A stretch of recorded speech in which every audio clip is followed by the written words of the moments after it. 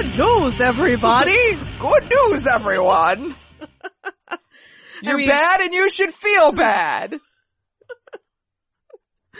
No, we're not Farnsworth here. We aren't. And we are definitely not Zoidberg either. Or are we? Sometimes. But we do have good news, everybody. We do have good news. We have big, exciting news here at Rock Candy Podcast. Yeah! That's what you're listening to. But guess what? What? We're on the network now. We're on a fucking network! Air horns! Yeah, we did it.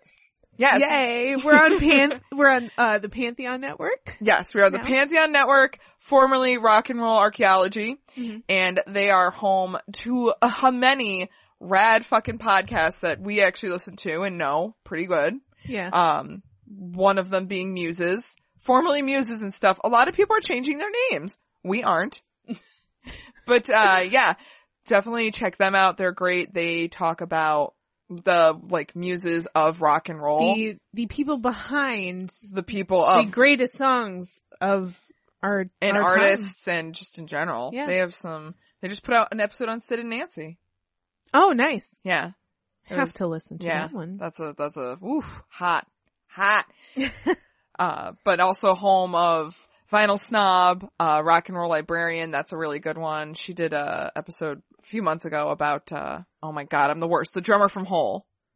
Oh yeah. And it really made me hate Courtney Love. I can't remember her name. I always want to call her Patty. Hit So Hard, but she reads the books and she talks about them. They're great. In general though, we are really fucking excited to be a part of this network. They have so many great shows and we are insanely flattered that someone thinks we're good enough to be on a network. Yay! They noticed us. Senpai noticed us. Guys, Finally. That's the big news of the day. Senpai fucking noticed us. And I think it's pretty awesome news because I am very excited to be part of this little group of podcasts. This quickly growing too. Yes. Yes. Yeah, they are definitely making their strides and I'm very excited about it. Which is good news for all of us. Us, them, and you guys. Yeah, I mean, honestly, if you like us, and you should, why are you listening to us if you don't like us? Yeah. You definitely need to check out Pantheon. You can check them out on their website, www.rockandrollarchaeology.com. And in it, you get all the information on all the different episodes or shows that they have. And check them out because everybody's really good. And if you're listening to us, I assume you like music. Yeah. And they dig into other different things. Fucking, come on. We need more music podcasts and we need more love for the music podcasts because, without music, you wouldn't have podcasts, bitches. Period. Right? Fight me.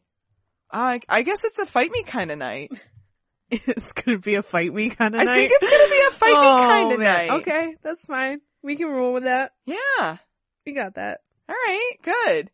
But yeah, so we are part of this network now. Please go and support them. They are amazing and, I mean, we're amazing. We're on it, so clearly. And by supporting them, you support us and it's a nice little group effort. Hell yeah. I like it. Look at that. That's nice. Look at that. But anyway. Yeah, so. Okay, good news over. Let's get into our episode. Oh god. Is it that bad? Oh no, it's an interesting one. Oh, I've been looking forward to this. Well, we did say it was the counterpart to last week's. But before, we should introduce ourselves for Rock Candy Podcast, your weekly treats, sweet treats of music, stories. You're derping. So tired. You are derping real hard. I am so fucking tired. I did the math. I got 16 hours of sleep throughout the entire weekend. That's basically how much I sleep. That's not good. Whether I'm partying or not. So. That's not great. No. But you can also sleep until noon. Oh my god, I'm so good at sleeping. For 11 hours. I'm the best sleeper. I love to sleep, but I can't sleep that long. I hate it. Well, I'm Maggie and I love to sleep. I hate it. I'm hating it. And that's Ashley. I'm Ashley and I'm hating it. No, I love sleeping, but I hate not being able to sleep that much. Oh my god, it's the best. It's my best superpower. Superpower? Yeah. It's not quite a superpower. I'd say it's a superpower.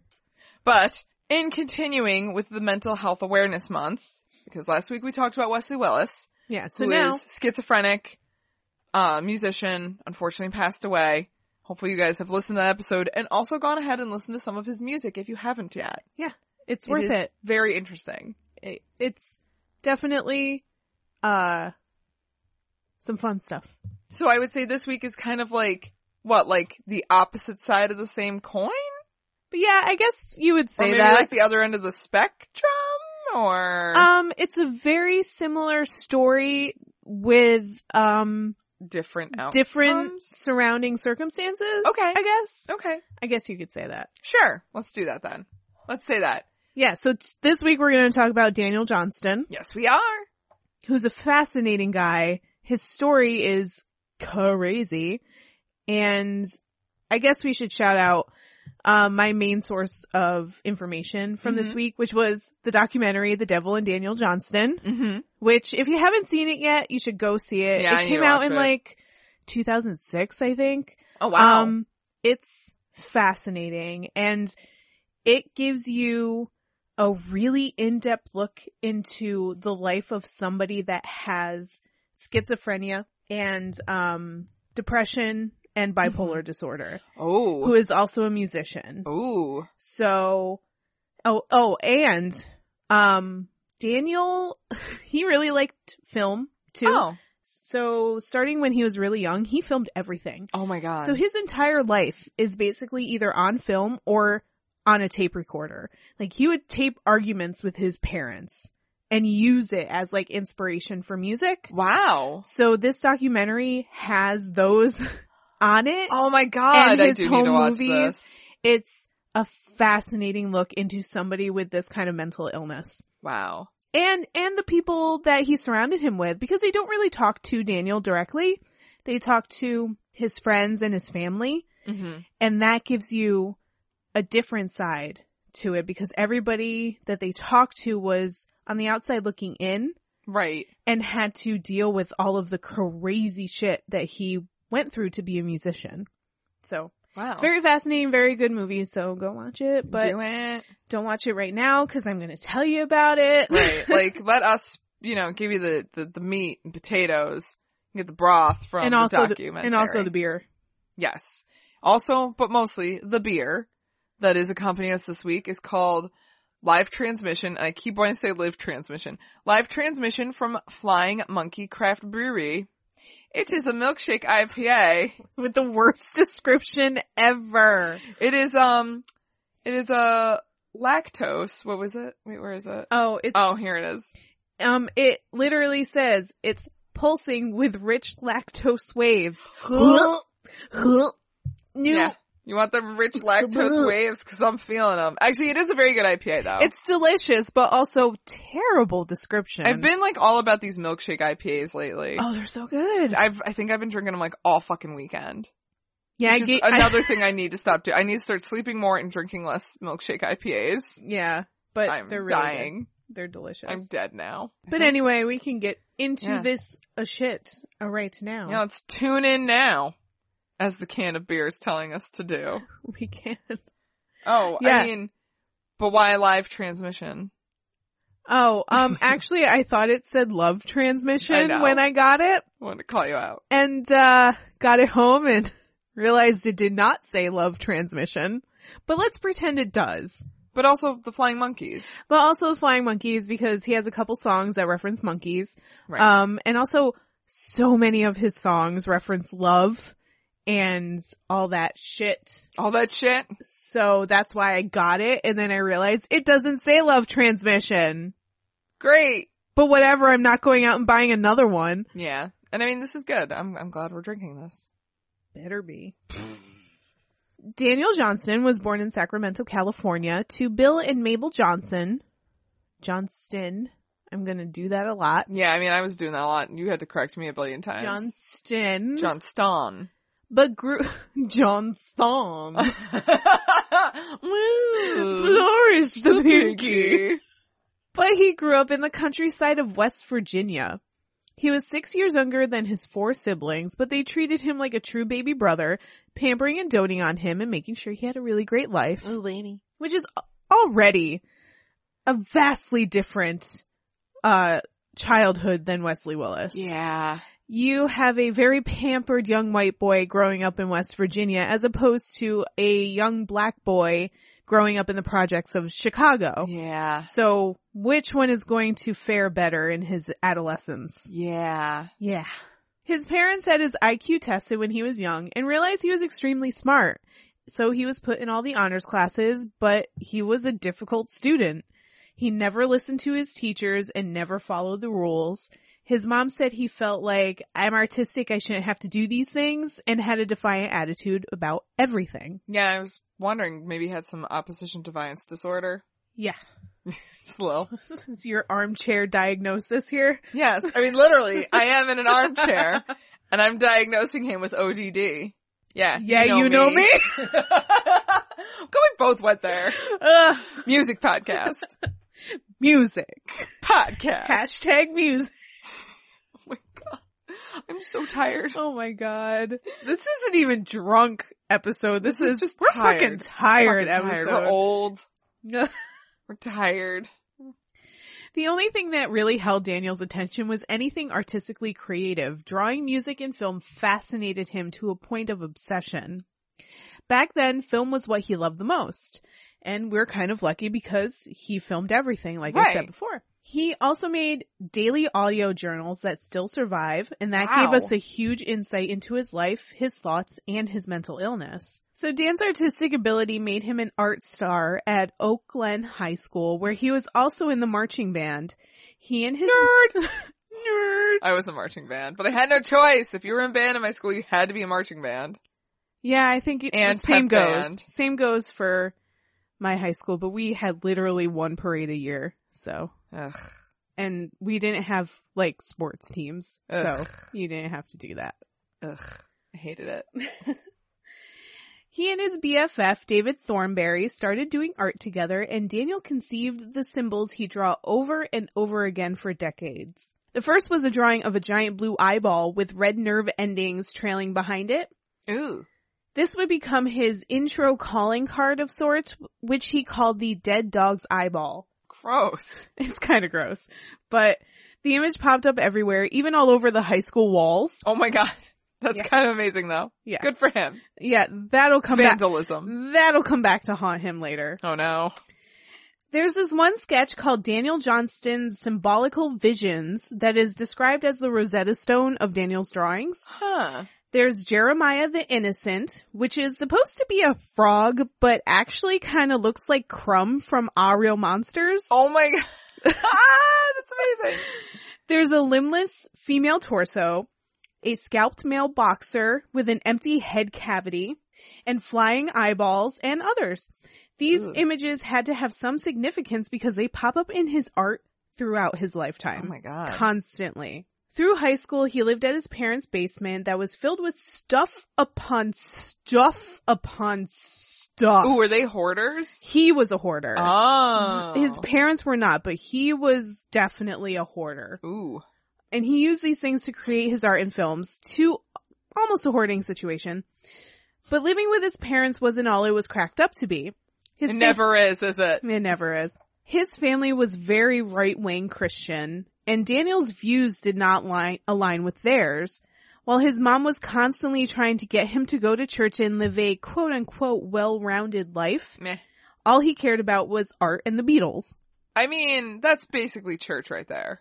Yeah, the Beatles are basically church. Yeah, I mean, pretty much. They're bigger than Jesus. They are bigger than Jesus. Or so John said. He wasn't wrong. Not really. He really wasn't. There seems to be a really big breakdown between Daniel and his parents at this point. Daniel is clearly presenting symptoms of some kind of mental illness, and he's using art as a way to express his mental state. But he was in high school at this point? Yes. Yeah, I mean, the stuff he's drawing and the way he's acting, yeah, there's something going on. Yeah. Yeah, there is. But what his parents see is a rebellious young man with no regard for God. There's even recordings of Daniel's mother screaming at him that all he cares about is his, quote, satanic cartoons, while telling him that he's a laughingstock. Aww. Which is not how you treat a kid with a mental illness. Right. I mean, I guess they didn't know he had a mental illness. They didn't know, and this was like late 70s. Yeah, you didn't, yeah. Of course they don't know, but still, like, if you see all of these, like, weird symptoms in your kid, you've got to think something is wrong beyond the normal, like, teenage angst kind of stuff. I'm gonna say in the 70s they wouldn't, though. They'd probably just think it's like... Especially fundamentalist Christians. Yeah, they're not gonna think in there's West anything Virginia. Wrong with him. Mentally, they're gonna think, like, he's just, like, he's doing the He's drugs. just being a rebellious pothead kid. And Satan found him. Satan found him, and now he's doing the dope. This might also be a prime time for things like exorcisms and, like, really, like, it's on the precipice of the satanic panic anyway. Oh, yeah. So, it kind of makes sense that they would just think the devil took him over. Not that he has a mental illness. I mean, that would be kind of rad, but, you know. Right? I'd feel privileged if Satan chose my child to possess. Oh, Satan, my child? Really? Really? What did I do so right? I never have I been so blessed. # blessed. But also, Daniel wanted this to happen. He intentionally riled up his mother to get a negative reaction from her so that he could record it and use it as inspiration for his work, and also in his work. That's really funny, actually. Yeah, it's kind of funny. This fractured relationship with his parents was what he considered sacrifice for his art because his mother's browbeating did wear on him. That's fair. Yeah. Doesn't your mother's browbeating wear on all of us, though? Everyone. Like, woof. Especially if you're a rebellious teenager wearing Jinkos and black eyeliner. Yeah, right? Like, Mom, I'm just trying to express myself. Stop it. I just want to dye my hair blue and wear big pants. Right? And listen to Slipknot, okay? That's all I wanted to do in high school, and apparently that wasn't okay. I also wanted to watch wrestling, and that wasn't okay either. I wanted to watch MTV, and that wasn't okay. Yeah, that's... Which is the dumbest thing. Like, my parents weren't religious. They let me kind of do whatever I wanted, but couldn't watch MTV. That's weird. At 18, Daniel went to college, but he couldn't keep up. He was missing classes and was often confused and homesick. Ooh. He started complaining of intense pain in his arms and fingers that was incessant and debilitating, which is apparently a psychosomatic condition when you have a mental illness. Interesting. Once his parents took him out of college and brought him back home, his symptoms stopped. He never experienced them again. Weird. Yeah, very strange. That is very psychosomatic. He gave college another go, attending art school at Kent State in Ohio. There, he found a like-minded group of art students that became his friends and allowed him to flourish. In this group of friends is a girl named Lori Allen, who quickly becomes the love of Daniel's life. Aww. He writes pages and pages of songs about her, follows her around with a Super 8 camera, and was totally madly in love with her. Aww. But it was unrequited. Oh. She had a boyfriend in Florida that she eventually married. Wait, what? I was like, boyfriend in Florida? That's some bull. Oh, okay, never mind. They got married. Yeah. And Oof. Daniel was heartbroken, but you have to understand, they were never together. Right. She and Daniel were never boyfriend and girlfriend. Oh, he was friend-zoned. He was very friend-zoned. Friend-zoned! Yeah. But I get the impression that his friends always kind of knew that mental illness did play a big part in his whole being. Right. And he was that friend that, like, everybody likes and everybody loves to hang out with, but he'll develop really intense crushes, and the other person is like, well, I don't want to be mean to him, so I'll just kind of, like, let him think that we're, like, in this relationship, but we're not. No. Yeah, but that doesn't help them. That's bad, because then he never learns how to deal with those emotions. Right, and then when he inevitably has to face reality and understand that this was never a thing, that's fucking life crushing. But also too, sometimes it's hard to be a woman, and you're a little scared, to be honest, so you just hope if you ghost, it works. Yeah. Although I hate ghosting, and I try really hard not to do that shit. But sometimes you kind of have no choice. Yeah. But also, sometimes you get yousself into that situation. Right, like sometimes you just need to be honest at the very beginning. Right, but that is extremely difficult to do. Yeah. Honest, #honest women problems. Yeah, honest women problems, but also too, like, sometimes just get really drunk and then it's easier to be honest. True. I'm condoning alcoholism, it's fine. Getting drunk makes everything easier, so. I mean, my life has been a lot easier. Bingo. This was the best and the worst thing that could have happened to Daniel. While his love for Lori inspired 100 songs, the loss inspired 1,000 more. In 1980, he recorded his first album called Songs of Pain. Oh no! Comprised mostly of songs about love and love lost. They're all simple compositions, just Dan, his voice, and a piano. It was recorded on a standard 70s era tape recorder, you know, like the big box thing. You just stick the cassette in and press play. I love those. I had one of those. Yep. And onto a cassette tape, and like pretty much all of Daniel's albums had cover art drawn by himself. Despite how well his personal and artistic life was going at Kent State, Dan's parents took him out of college because they didn't think he was using his time there effectively, which is bullshit. I was gonna say, first of all, he made an album. Second of all, he did his own album art, like Wesley Willis did. Exactly. Instead, they sent him to live in Austin, Texas with his brother Dick. Dick. Things went fine with Dick for a while. I bet they did. They always do. For a while. For a while. Till Dick fucks it up. Dick always fucks it up. Dick always fucks it up. Dan got a job at Astroworld and turned Dick's garage weight bench into a recording studio with an old chord organ. What? He took his weight bench that was in the garage and like put his organ on it and made that into his little workspace. That's really cute, actually. Because Dick wasn't using the weight bench. Dick wasn't using that for Dick. Here, he pumped out albums left and right. He pumped out albums on the weight bench. He's pumping organs. I didn't even do that on purpose. Good for you. Accidental puns. Bow. He was still obsessed with Lori Allen and writing songs about her, enough for 5 more albums. Holy fucking shit. Yeah. What? Don't Be Scared in 1982, The What of Whom in 1982, More Songs of Pain in 1983, Yip Jump Music again in 1983, and the iconic Hi, How Are You in 1983. Hi, how are you? I'm in love with Lori! But Dan would stay up all hours of the night recording his masterpieces, which his brother and his family didn't like. So he would keep them up? Yes. Okay. So Dick... Was it because he kept them awake all night? It's because he kept Dick up. Oh! Dick puns. So Dick basically evicted him, hoping that would be an impetus for Dan to get a real job in his own apartment. Nope. No, that never works. It doesn't though. Instead, he moved in with his sister. Here he was allowed to do whatever he wanted and could make a mess out of his living space, which helped him thrive creatively. Yeah, he could keep his sister up all night. That's fine. Dick was a dick. Dick doesn't want to be up all the time. Dick doesn't want to party all the time. Party all the time. Party all the time. But one night he went out and he didn't come home. Apparently at some point during the day, he bought a moped and took off. What? Not telling anyone where he went. He actually joined a traveling carnival and didn't have any contact with his family during the entire time he was traveling. He was off having the time of his life, but his family was racked with grief not knowing if he was okay or dead somewhere. So he didn't even tell them that he was... Nope. Just left his sister's house and was like, oh, traveling carnival? Yep. Holy shit. That's crazy. I mean, it's kind of cool though. It is though. Like that's just every get a fucking moped dream. And take off with a traveling circus. Jesus Christ. That's like a fantasy. It's like he ran into Macklemore and Macklemore's like, hey, go get a moped.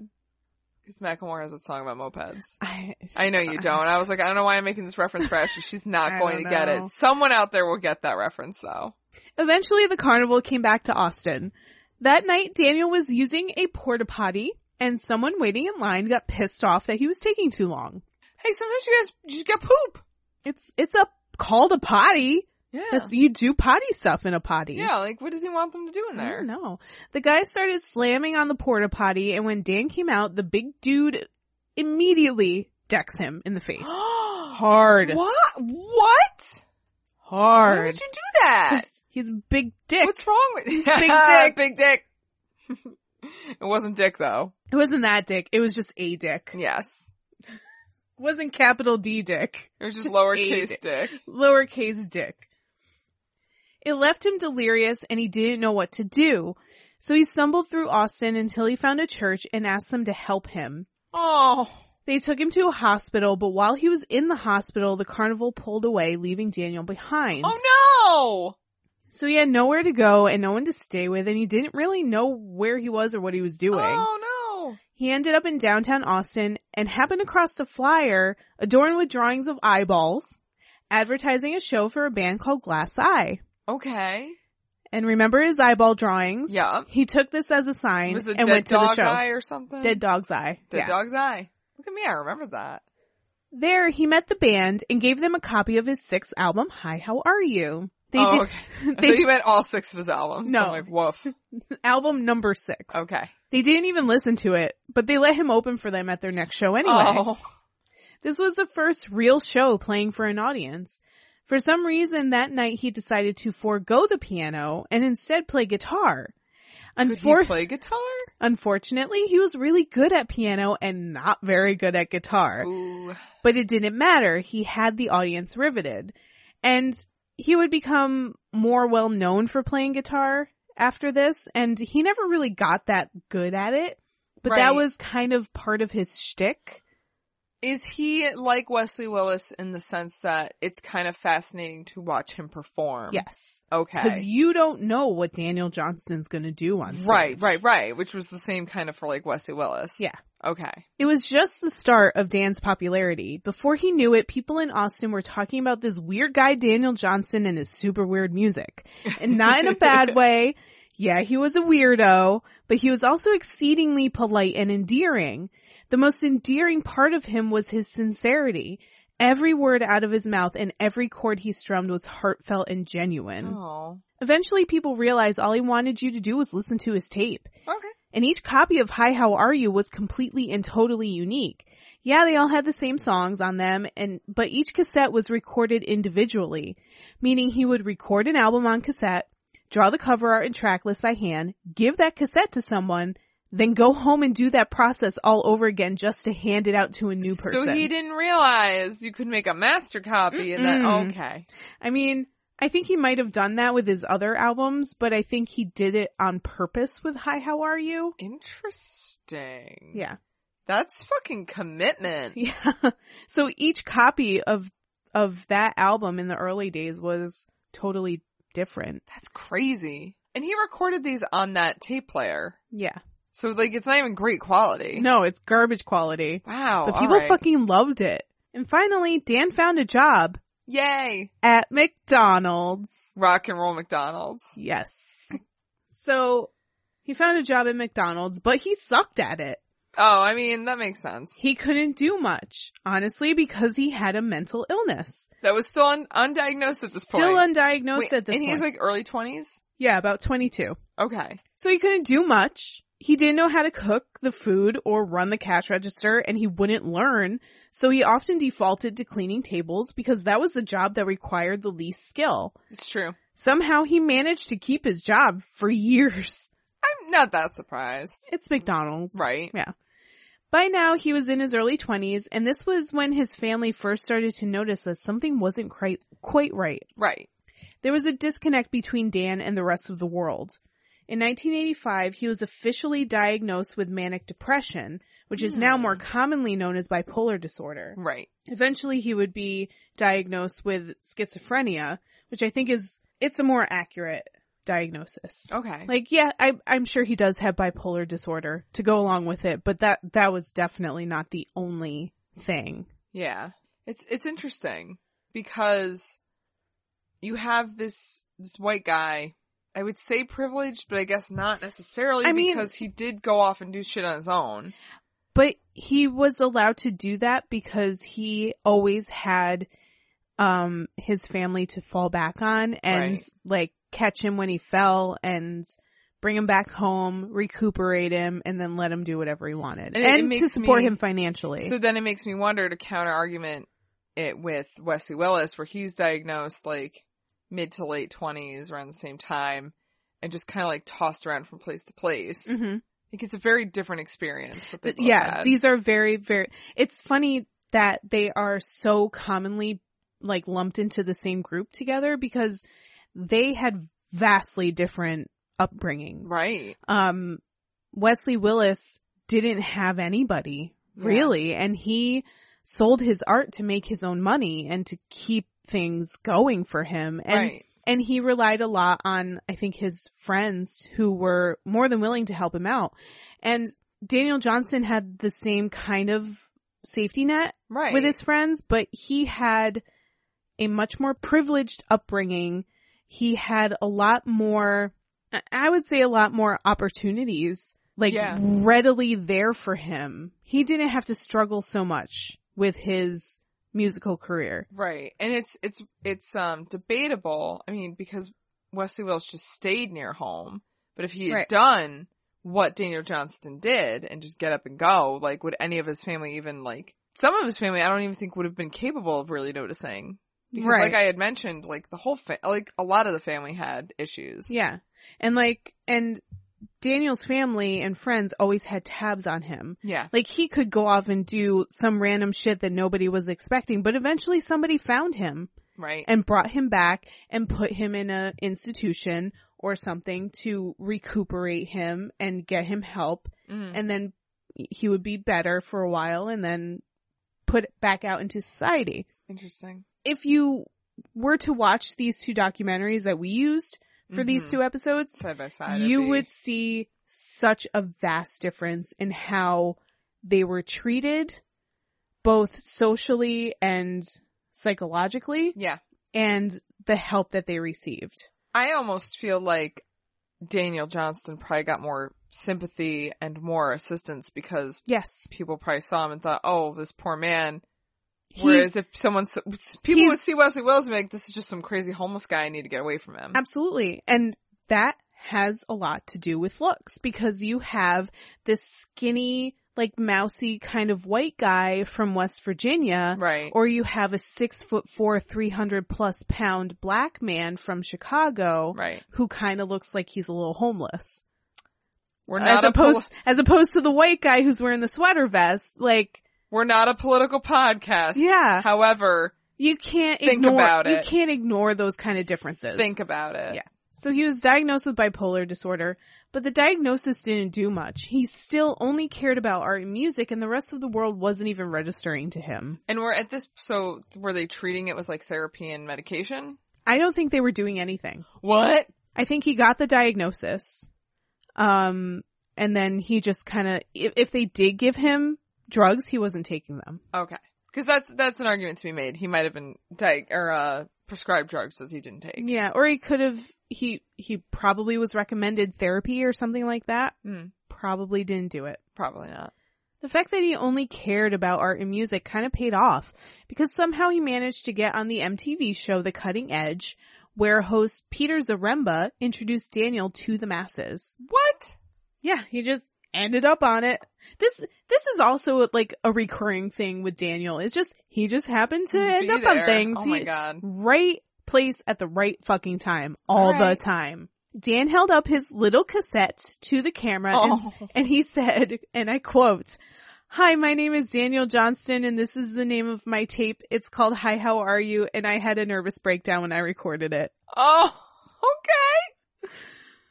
The recognition from being on MTV was immediate.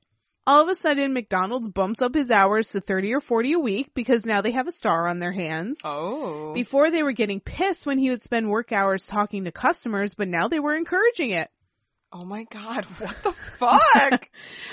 But of course, that shit gets old after a while once magazines, record companies, and the like were ringing the phone off the hook looking to talk to Daniel. Huh, so they would call McDonald's to talk to Daniel. They would, because Daniel didn't have a phone. Oh my God. Because he didn't really have like a legit place to stay. Okay. So he would tell record companies and journalists and stuff, hey, if you want to get a hold of me, call McDonald's. Oh my God. Call them Golden Arches, man. Then in 1986, after recording 3 more albums, Dan won a bunch of Austin Music Awards. Whoa. But Austin's a pretty big music scene too. Yeah. And South by Southwest still at this time was a pretty big deal. So the Austin Music Awards were things that musicians really vied for. Right. And there's like the Austin City Limits. Mm-hmm. That's a big thing too. So he's in a great location. Right. As far as music goes. Again, right place at the right time. This was pretty controversial because there were a lot of longtime singer-songwriters who actually knew how to play guitar vying for these awards, but this new guy that can barely play wins instead. I would say I'm sure that the mental illness played a part in that. It could, certainly. You also have to look at it like the fact that he could do as well as he did with the mental illness, and that the mental illness definitely had to have inspired a lot of his music. Right. So it's a bit of an artistically cultural thing to look at. It's not just some like motherfucker with a guitar singing. And that's also cool. Oh, can you play like the 4 chords and sing real pretty? Well, you think you'd fucking deserve like a little pat on the booty for that? Yeah. And I also think... Get the fuck out of here. I also think that Daniel was something that people hadn't really seen before. Oh, yeah. Because he was definitely a pioneer of the new sincerity movement, which was not so focused on music composition-wise, but more concentrating on how sincere you were in your delivery and your lyrics, and if you kind of tugged at somebody's heartstrings, they're gonna fucking love you. And he did that. He was not a good singer, he was not a good guitar player, but he wrote catchy little, like, shittily composed pop songs that people really responded to. And the lyrics are there. Yeah, the lyrics are there, so people are going to respond to that. Right. The mid-'80s saw Dan's popularity ramping up, so a lot of new people started planting themselves in his life, for better or worse. He focused his affections on someone new. Glass eyes. Wow, did he finally get over Lori? Not really. He never did. Aww. Even to this day, he is not over her. She's the one. Yeah, for real. He focused his affections on someone new, Glass Eyes leading lady Kathy McCarthy. Oh. They had become good friends in the years since meeting, and Kathy always thought there was something incredibly innocent and angelic about Daniel. That's fair. Yeah. She knew he had a crush on her, so she allowed him to think that they were dating, even though in her mind they weren't. Stop. Which is Stop doing such that. a bad idea. Hi, my name is Maggie, and I'm here with a PSA right now. If a man is interested in you, but you are not interested in him, ladies, please don't lead him along, no matter how cute and innocent he may seem. It's still not okay. And that was my PSA for this evening. Please continue on your regularly scheduled podcast. Even though there was no intimacy in the relationship after... Oh, you don't say! Because they weren't really dating! No, they weren't at all. After 2 weeks, his parents came to visit, and he introduced Kathy as his fiancé. Oh, no! Yeah, no. Too far, too fast, too furious. Yep. All those things. That was too much for Kathy, and she broke things off, even though they were never on. Why? But it was almost like Daniel refused to believe it, and he was kind of pulling a Stacy from Wayne's World. Oh wait. I lost you 2 months ago! A gun rack. I don't even own a gun! Let alone many guns to necessitate an entire rack! You know, if you're not careful, you're gonna lose me. I lost you 2 months ago! Randy Kemper also came on. So was he being a psycho hose beast? He was kind of being a psycho hose beast. Alright. Randy Kemper also came on board as Dan's manager. He introduced Dan to a lot of drugs, which was not a good idea. Yeah, don't do that. They knew he was bipolar, at least. Yes? They had to have known. They knew something. And at this point, was he diagnosed with schizophrenia? No, I don't think he was diagnosed with that until much later. Okay, but I don't really know exactly when, but they knew that he had bipolar disorder. People with bipolar should never touch a drug ever. No, they should not. Or like alcohol. I don't know, I said like alcohol. But they shouldn't touch those things because, no. Yeah, it's not a good idea. Wow, okay. Dan started smoking a lot of weed and refused to play on stage. Oh. Then, at a Butthole Surfers show, he was really good friends with the Butthole Surfers. Oh my god. But who isn't? I mean, really. We all are in our own way. way. Someone gave him a hit of acid at this show. Oh no. And the trip was a bad one. Yeah. And he had a nervous fucking breakdown. Yeah. Holy fucking moly. Don't do this. This was clearly the breaking point for him because his mental state took a fucking nosedive. Yeah. You don't say. And unfortunately, he continued to drop acid a lot. Well, like, if you have a bad trip, why would you keep dropping acid? To see if maybe you have a good trip? I mean, maybe he didn't think it was bad. It was as bad as it was. No, it was. Or maybe somebody was just like, oh, it was just a bad trip. Here, do it again. It'll be fine. Stop it. So that was in 1986, and his friends were increasingly worried about his behavior. Maybe stop giving him acid. Maybe stop giving him acid. Maybe this Randy Kemper guy ain't so great. Yeah, right? What are you doing, Randy? Randy! Not only was he acting like a totally different person, but he assaulted Randy Kemper. I mean, like, you know what though? Randy might have done it to himself. It was pretty violent though. He hit him over the head with a lead pipe and sent him to the hospital with a severe concussion. I'm sorry, like I thought it was like he punched him. No, he fucking attacked him. Oh, okay. You know what? Redacting that comment. Sorry. Redact. Oh my god. Then, in December 1986, a truly scary incident with Dan's family happened that changed their view of their little brother forever. Dan went to his siblings' home in Texas to celebrate Christmas. Yay. He arrived in a manic state and continued that way for hours. No. Arguing with his siblings, accusing them of teaching their children satanic practices and speaking in different voices. And at this point, his like manic episodes manifested in a lot of like religious shit. Like he started like doing the deep dive into religion and getting really into God.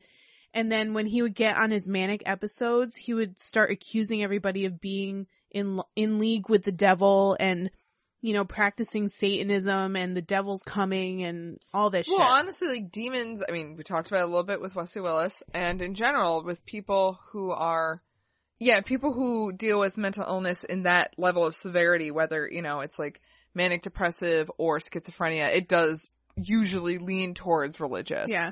And his whole background is extremely religious. His parents, his parents were obsessed with religion. He grew up going to church every single week and, you know, his mom telling him he was, you know, right, satanic. Exactly. His cartoons were satanic, even though they weren't. They were just fucking doodles. They're just weird. Yeah, he was just a fucking weird kid. That's it. Who isn't a weird kid? But yeah, now like all of his tangents would be about Satan and, you know, accusing everybody around him of being demons and crazy shit like that. But anyway, he was at Christmas with his siblings, and at one point they all made Christmas ornaments, but Dan decided to hang a large number 9 cutout. Just a cutout of the number 9. Okay. And also Beatles albums on the tree instead of real ornaments. Come on, number 9 is the worst Beatles song. And he was obsessed with it. God fucking damn it. Yeah. When his brother Dick tried to take the records down, Daniel came for him and wrestled him to the ground and broke Dick's rib.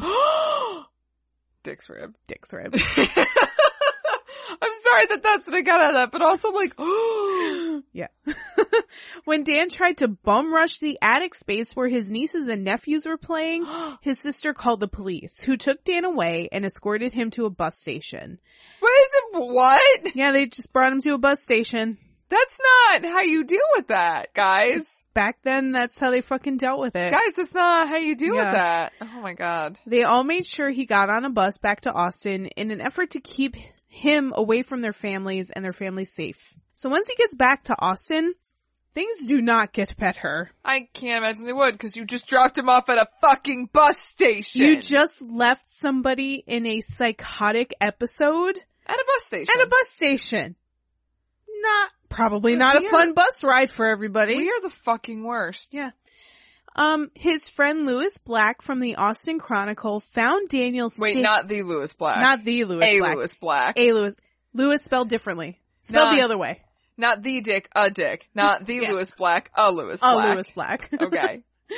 He found Daniel standing in the middle of a creek, splashing water on himself and muttering nonsense about good versus evil, baptism, a military coup, and the government trying to use Coca-Cola and Snickers as drugs to take over the world. He has schizophrenia. Why hasn't anyone picked up on this yet? Yeah.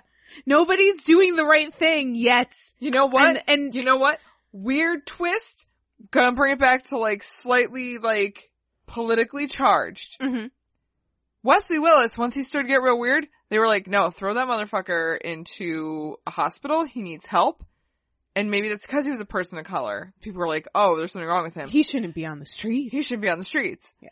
Then you have like this fucking dude, Daniel Johnston, who's like this little white boy, and he's like, he's just weird. Let's just leave him outside for a little while. He's a creative genius. You need to let him do what he wants to be creative. Like, but also he's a danger to everyone. Do you think he's not in danger to himself or anyone else because he's just this little white boy? Or is it like, what's the fucking deal here? I don't know. I feel like we're gonna get weird comments about all of this.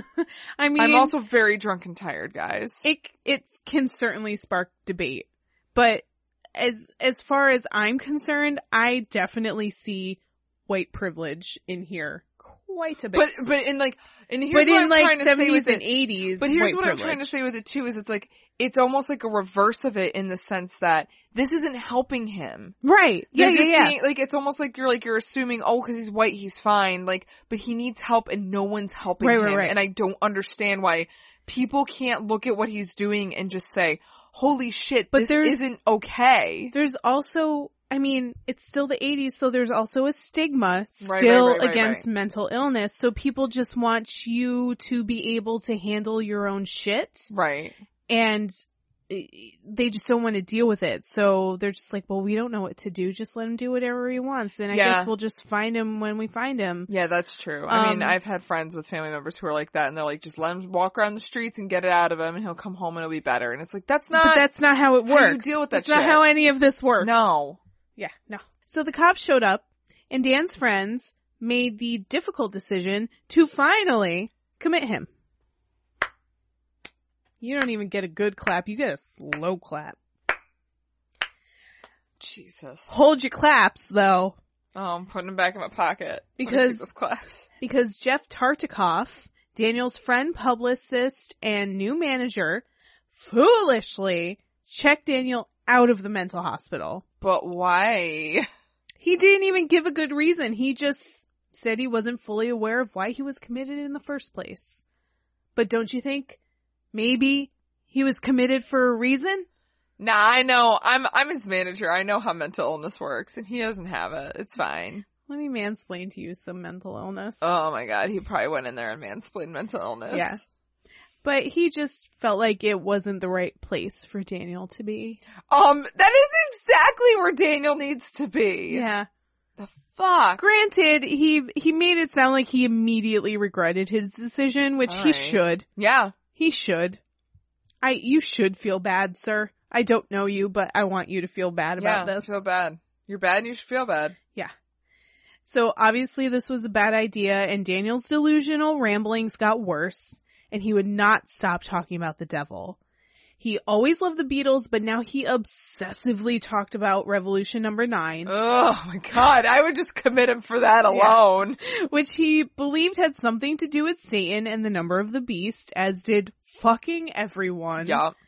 He threw everything he owned away, save for his guitar, a tape deck, and maybe a few other things, and he started going on a truly terrifying psychotic state.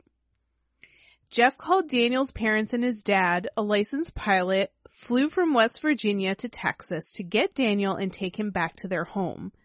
Once there and seeing doctors, Dan was put on medication for the first time to stifle his manic depression. Oh my god. The drugs worked, but also made him so sedated he could barely get out of bed, let alone write songs or be creative. Yeah, because this is back in the 80s, like, drugs were pretty hardcore.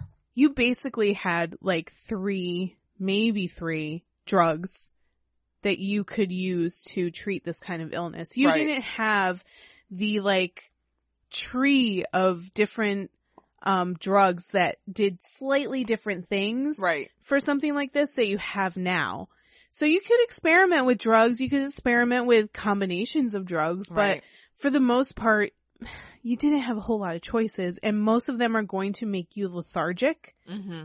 They're going to make you gain weight, and they're going to make you very sedated to the point where you just don't have feelings. You kind of just sit there. You kind of just sit there like a vegetable. You don't do anything. Yeah. So what's the trade-off?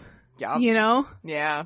It's hard. If your entire life is being artistically creative and now you don't even have the drive to do anything, what are you going to do? Yeah. So which one do you pick? But also you're not hurting anyone or scaring anyone anymore. Yeah. So he tried to experiment with prescription drugs, trying to find the right one that helped him but didn't stifle his creativity. Meanwhile, his manager started introducing Daniel's music to bands like Half Japanese and Sonic Youth. Nice. The latter of which he became friends with. Oh. In 1988, he traveled to New York City with Steve Shelley, who's at the time the drummer of Sonic Youth, and others from Sonic Youth, and also met longtime collaborator Jad Fair. Here, he recorded the album 1990, but he recorded the album 1990 in 1998 or 1988. Oh, 88. Jesus. And it didn't come out until 1990. Interesting. Strange.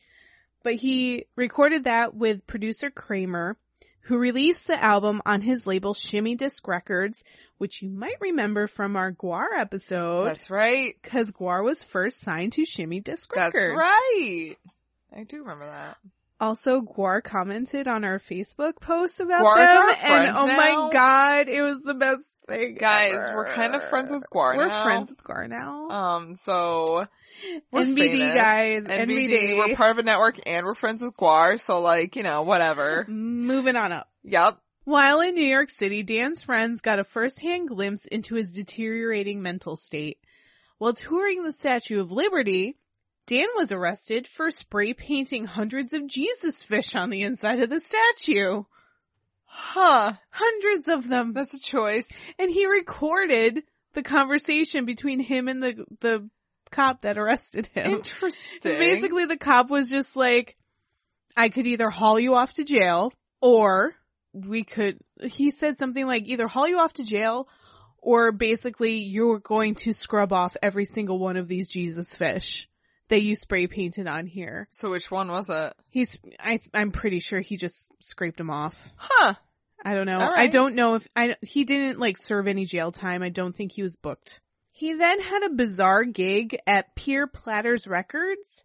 He stood on stage proselytizing at the audience, lecturing them about God and Satan, getting more and more intense as the show went on, and then broke down crying. Okay. Then he got everyone to sing along to Funeral Song. Okay. A song he had written about going to a funeral and never coming back.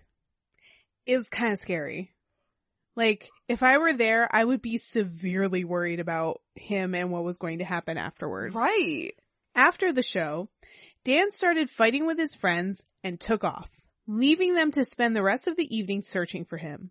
He was found at a hotel parking lot in New Jersey, and his friends didn't give him a choice.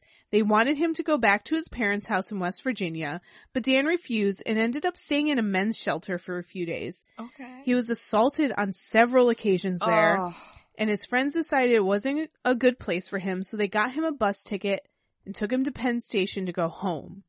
Okay. They thought they saw him get on the bus. I mean, however, he should have had a chaperone. Yeah.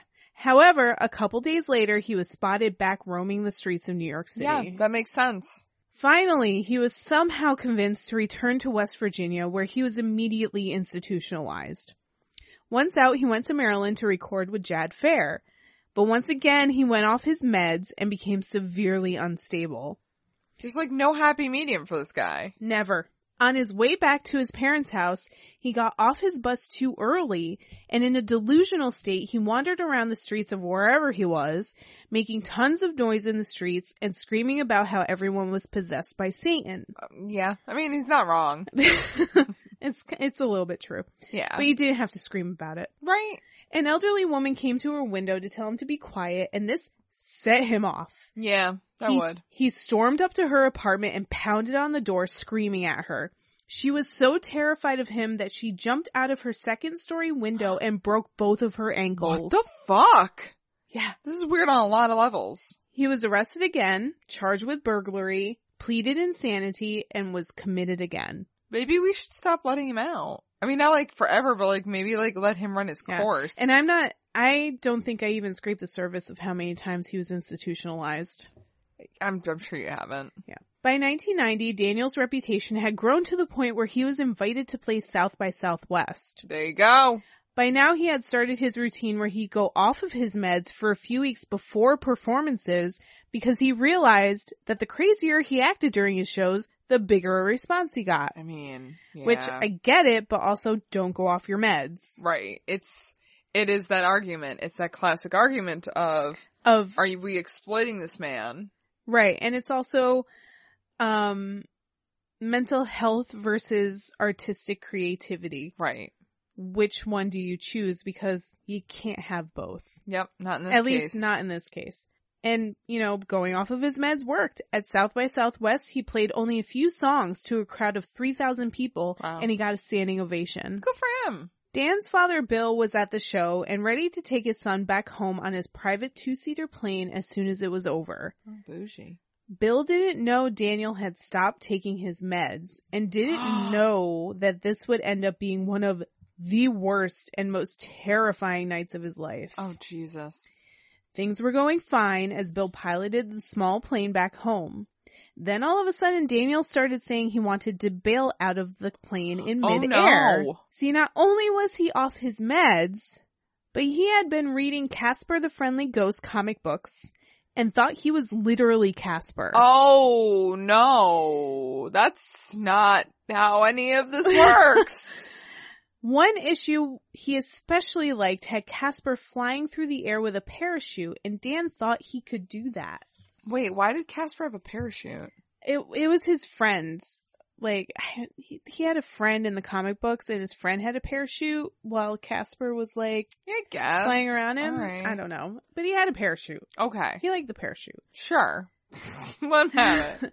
After arguing with his dad, Daniel grabbed the key out of the engine and threw it out the window. Then he overtook his dad and grabbed the controls, sending the plane into a tailspin. Somehow, his dad regained control and managed to crash land the plane into some trees. Somehow meaning he beat the shit out of his son in enough time to fucking grab the controls and crash land. Yup. Wow. Yeah. Fucking terrifying. What the fuck? Miraculously, Daniel and his dad weren't majorly hurt in the crash. However, the plane was a total loss. Oh, yeah. Yeah, definitely. Dan's family immediately committed him, leaving him in the hospital for 5 months. Wow. In his delusional state, Dan actually thought he did something good. He wanted his parents to be proud of him for crashing the plane. Oh, okay. That's. And there are very few things that will instantly make me cry in this world. The first one is seeing animals in distress. Yeah. Like those ASPCA infomercials. Can't do it. I can't fucking do it. I changed channel. Run away. The second thing, elderly people crying. Elderly people sad. This makes me uncomfortable. It makes me really uncomfortable. I feel so bad. I feel the same way I do when I see the ASPCA commercials. But in the documentary, Devil and Daniel Johnston, when his dad is talking about this incident, he just bursts into tears. He is sobbing and I'm like, I can't handle this. Oh, this is so profoundly sad because you could tell that he was upset that his son had such an illness that this thing happened, but also it was terrifying. He thought he was going to die. Yeah. So that was rough. That was real fucking rough to watch that.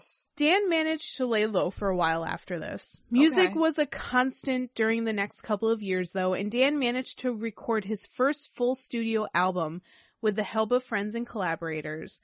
Artistic Vice was released in 1991 on Shimmy Disc Records to very little fanfare. But then grunge happened. Yeah. Yeah, it did. Kurt Cobain wore a shirt with the Hi, How Are You cover at the 1992 MTV Video Music Awards during their infamous Rape Me Lithium performance. We talked about this. Yes, we did. And during our In Utero episode. Yeah, I remember that. And then he was... Everybody's like, oh god, they're gonna... Oh, good, they didn't. Oh, and then Dave Grohl just tries to find Axl Rose wherever he can. Hey, Axl! Axl, where are you? Axl, where are you? Hi, Axl. Hi, Axl. God, I fucking love Dave Grohl. All of a sudden, everyone wanted to know what was up with that weird frog-looking guy on Kurt Cobain's t-shirt. That t-shirt made Daniel Johnston a pretty popular name around the country, not just in Texas. It helped that Kurt Cobain talked about Daniel's music a lot too, even listing Yip Jump Music as one of his all-time favorite albums. Well, because you had told me, I'm cheating, but you had told me that Kurt Cobain was heavily influenced by Daniel Johnston. He really liked Daniel Johnston a lot.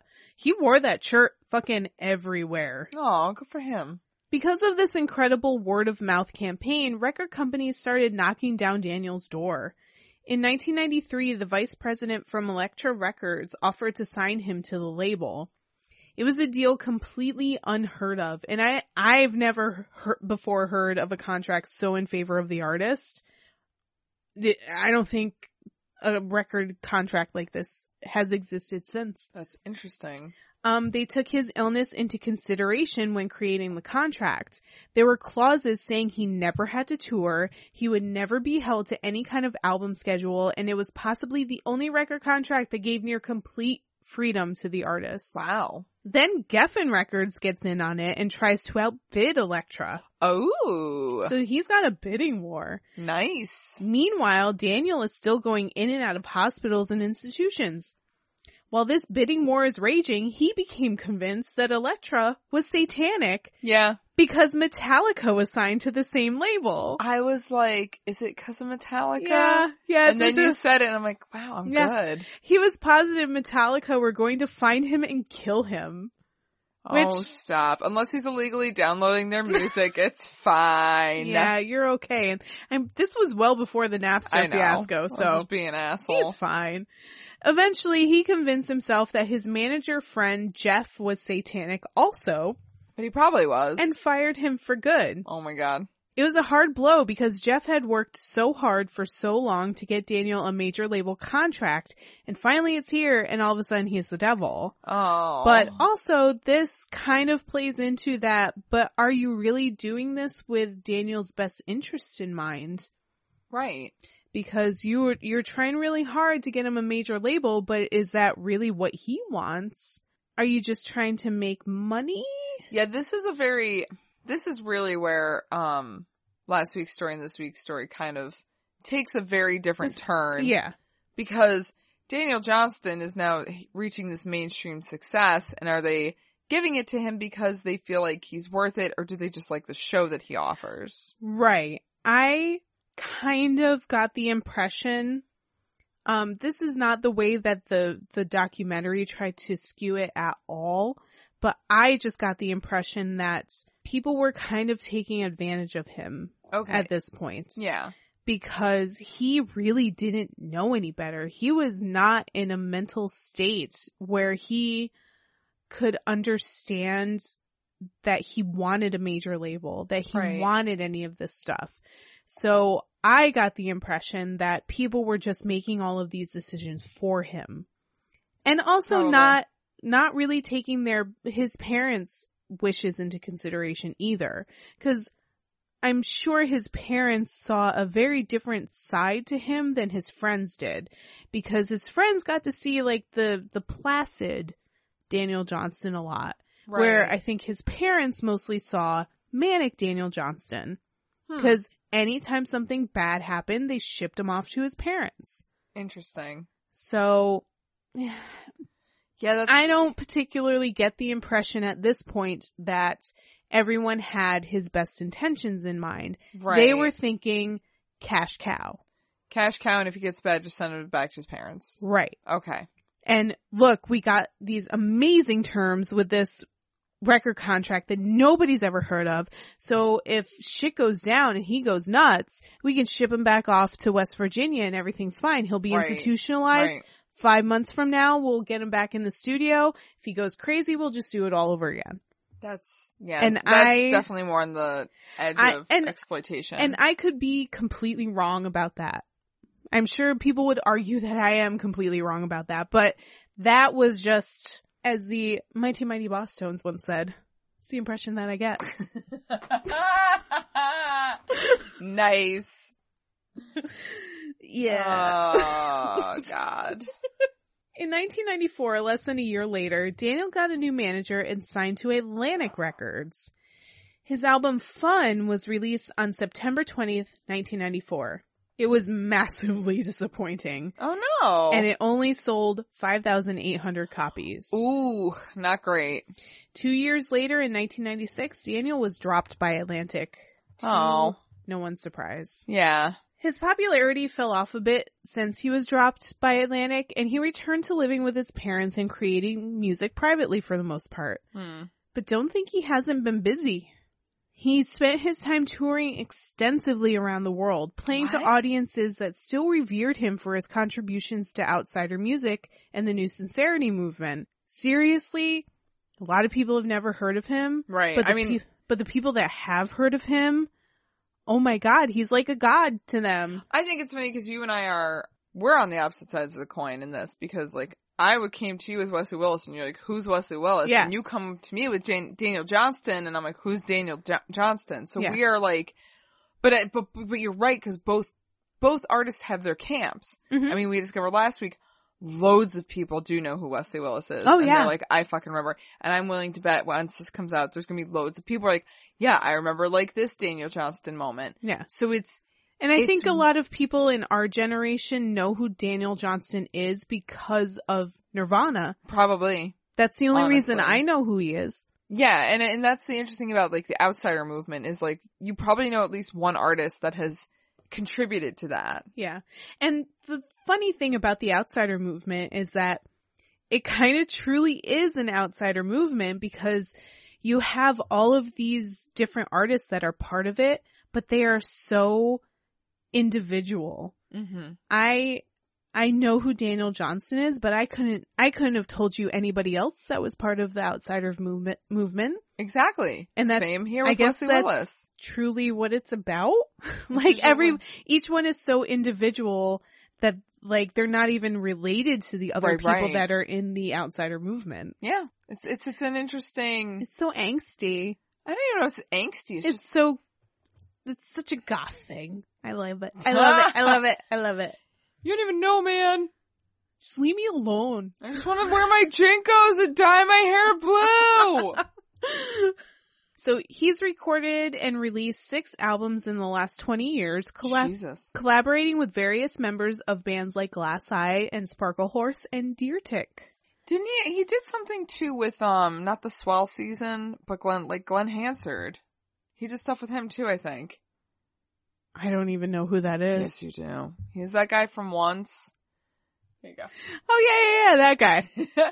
But yeah, no, I know the Swell Season was at Austin City Limits. I think it was like 2008, and they had Daniel Johnston come on stage with them. Had him come on stage on stage and sing one of his songs, and that's like really all I know about Daniel Johnston to this point. That was pretty old, or not old, pretty new is what I meant. It was pretty new.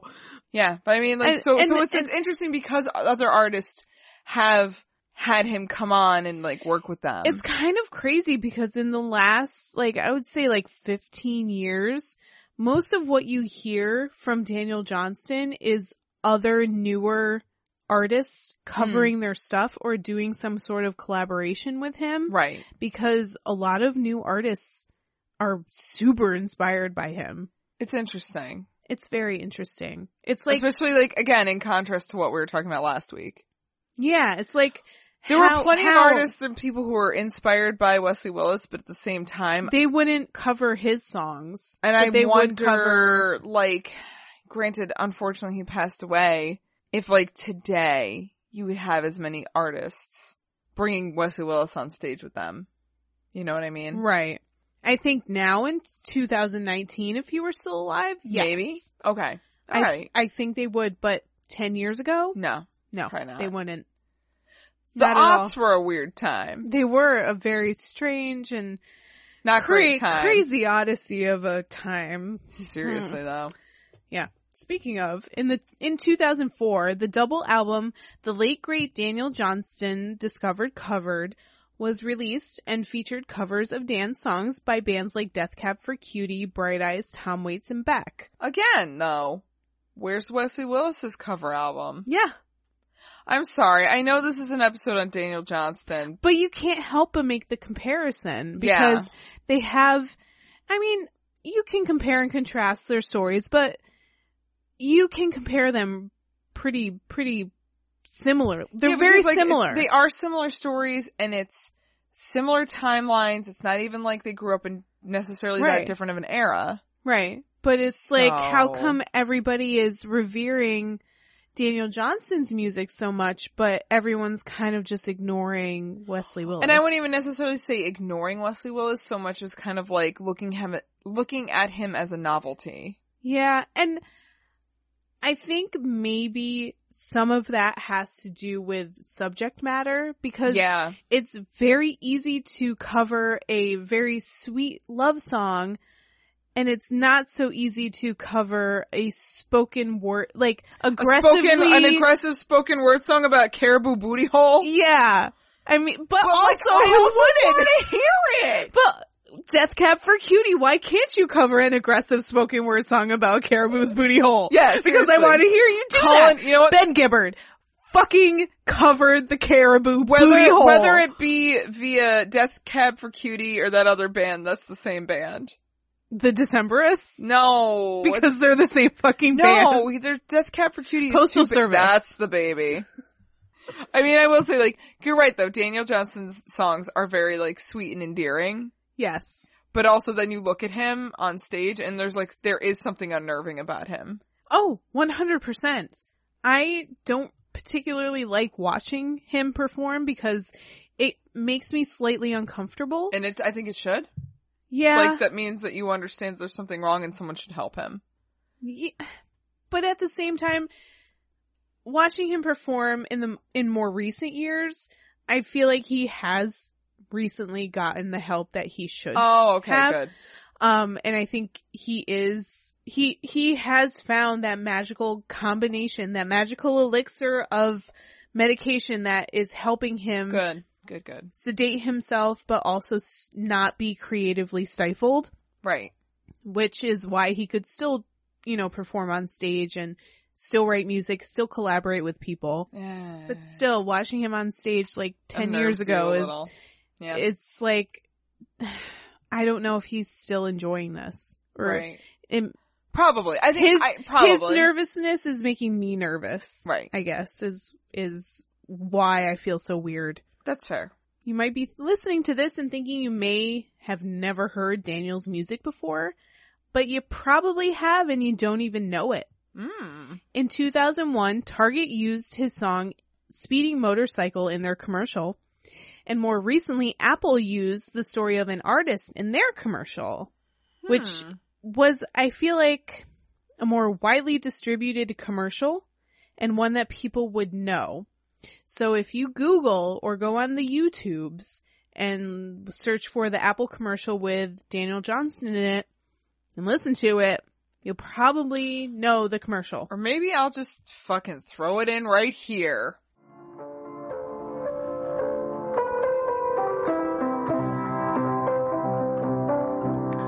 Listen up and I'll tell a story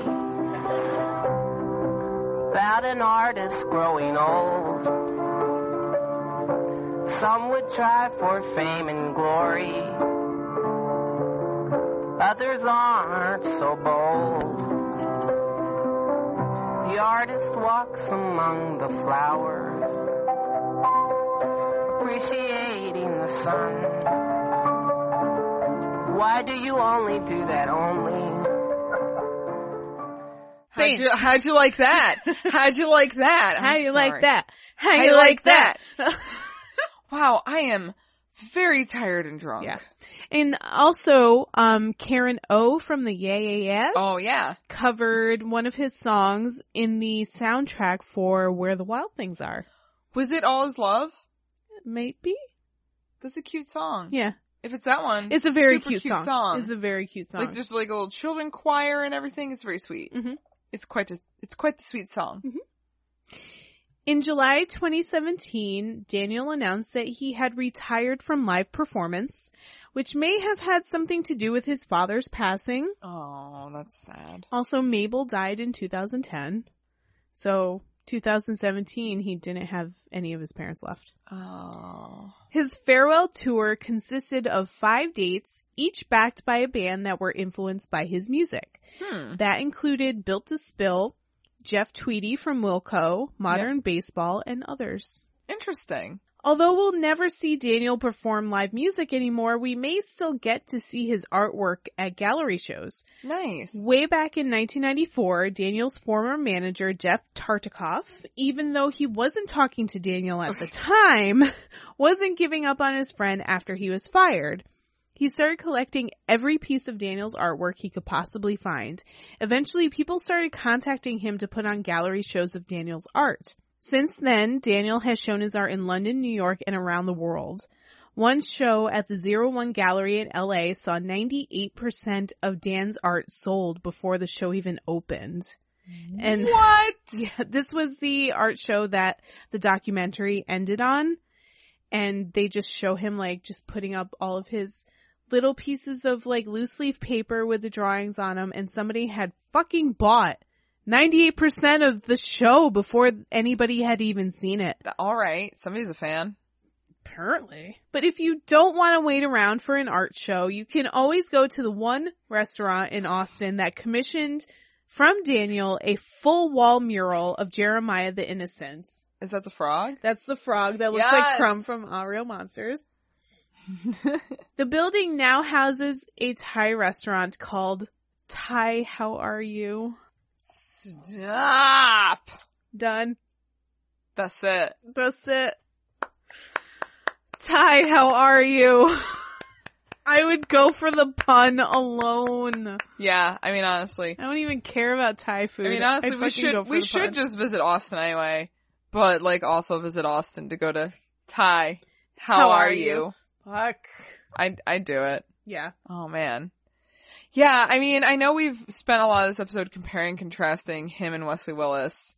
They both have like these fascinating stories. It's crazy how their stories kind of interweave, but then completely branch off and it could be location, it could be race, it could be just like classism, it can be a lot of things. Mm-hmm. But at the end of the day, I know with both artists, people tend to have the argument of, well, with their mental illness and all these things, is it right to listen to them?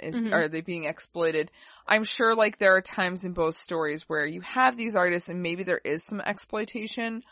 But at the end of the day, what does it say if we wouldn't let them perform? You know what I mean? Like, right. Like, isn't that shittier?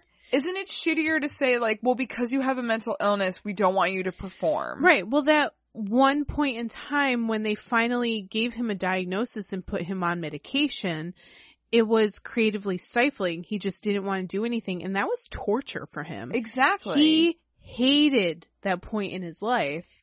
And that's why he kept going off of his meds, because he wanted to be creative. Yeah. Because he had all this shit inside of him that he couldn't get out if he was sedated on all of these drugs.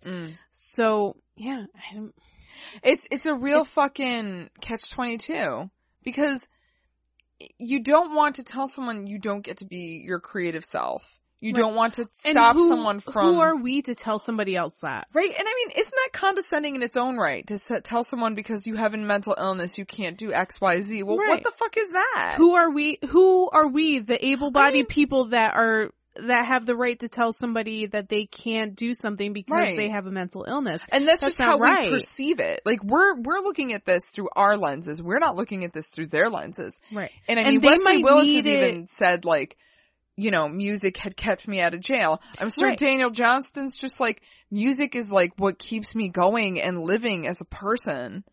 And and they might need it for that specific purpose. So who the fuck am I, as you said, an able-bodied person, be like, well, that's exploitation. I mean, is it though? If that's what they want to do. I kind of feel like they had points in their journeys where they were lucid enough where if they were lucid enough to know that they were being exploited if they were being exploited. Or to have a problem with it if they knew they were being exploited. And I mean, here's the thing with both gentlemen, when they got very bad, they were institutionalized and they were given the help they needed. Right. So, I mean, you do have that aspect too. People were trying to look out for them. Right. And I think they also suffered from wrong time period. Yeah, that's true. They didn't have the resources for mental health that we have now. Right. So they kind of suffered because of that. They didn't have the advances in medicine and psychological technology. I mean, if you think about it too, like even in the 60s and 70s, they were still using lobotomies to treat shit like that. Yeah. So thankfully they didn't get shit like a lobotomy. Right. It's, you know. But also who the fuck knows what he went through whenever he went into an institution. Exactly. He could have still have been, subjected to electroshock therapy. Yeah. Especially, honestly, if he was in an institution in West Virginia. Yeah. You're right. Who knows? He could have. You know, it's interesting. I feel like things like mental health awareness, whether it be something from like depression to schizophrenia, it's all, we are still learning. And I think it's been in the recent years that we are open-minded to treatment and to people who have mental illnesses and alternative and helping treatments. them and alternative treatments and just the empathy and compassion that you need for it.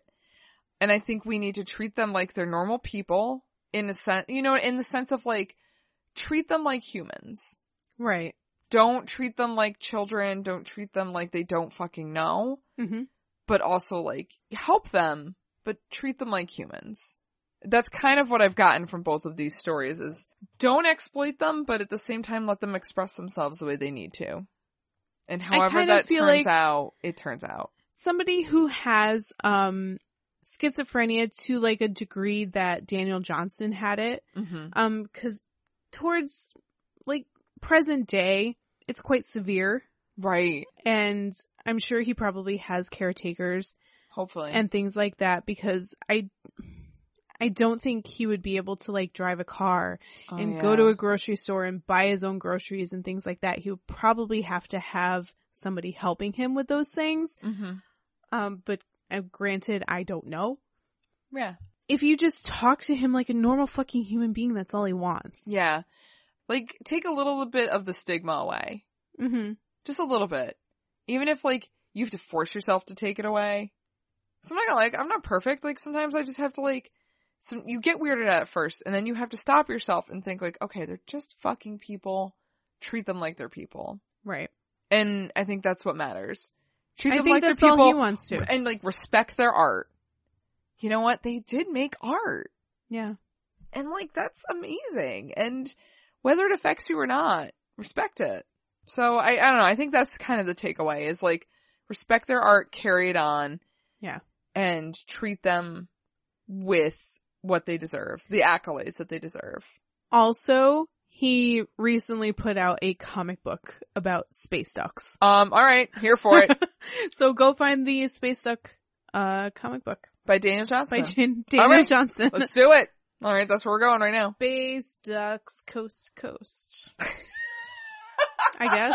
I don't know. I never watched Space Ghost. Oh my God. What? You're missing out. I'm not. I didn't really like it that much. Sorry. I love Brack though. The Brack show is great. Sweet for Brack.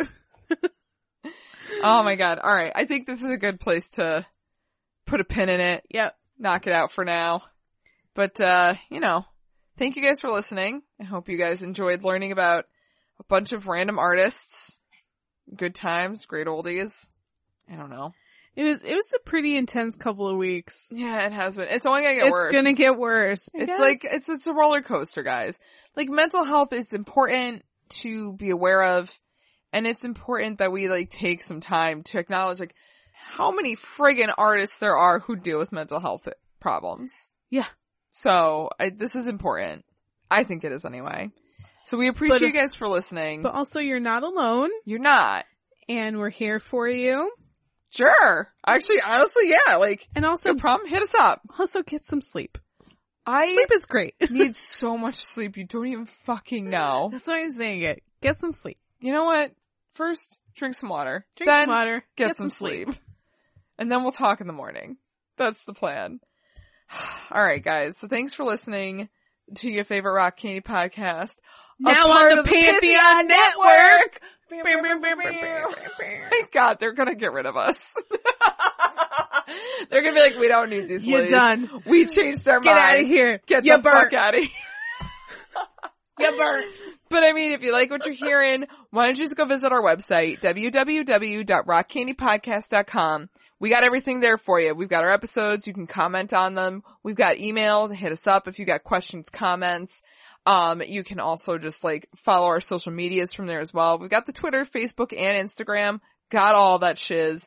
And if you really like us, you're really jiving on this, go ahead. Go leave us a 5-star review and be like, these ladies are amazing. And we'll be like, yes, we are. Because that is the truth. It's truth. And if you're gonna leave us a low-star review, could you at least or rating, could you at least leave a review with it? At least tell us why. Cause we can't get better if you're not gonna tell us what we're doing wrong. Yeah. But we probably won't listen anyway. Constructive criticism is so helpful. Right? Like, you don't have to be a dick, guys. Let's all be friends here. Wow. Yeah. Yeah. So, alright. So we'll hit you guys up next week. But until then, party on, Ashley. Party on, Maggie. Party on. Yeah, crazy kids out there. Bye. Bye.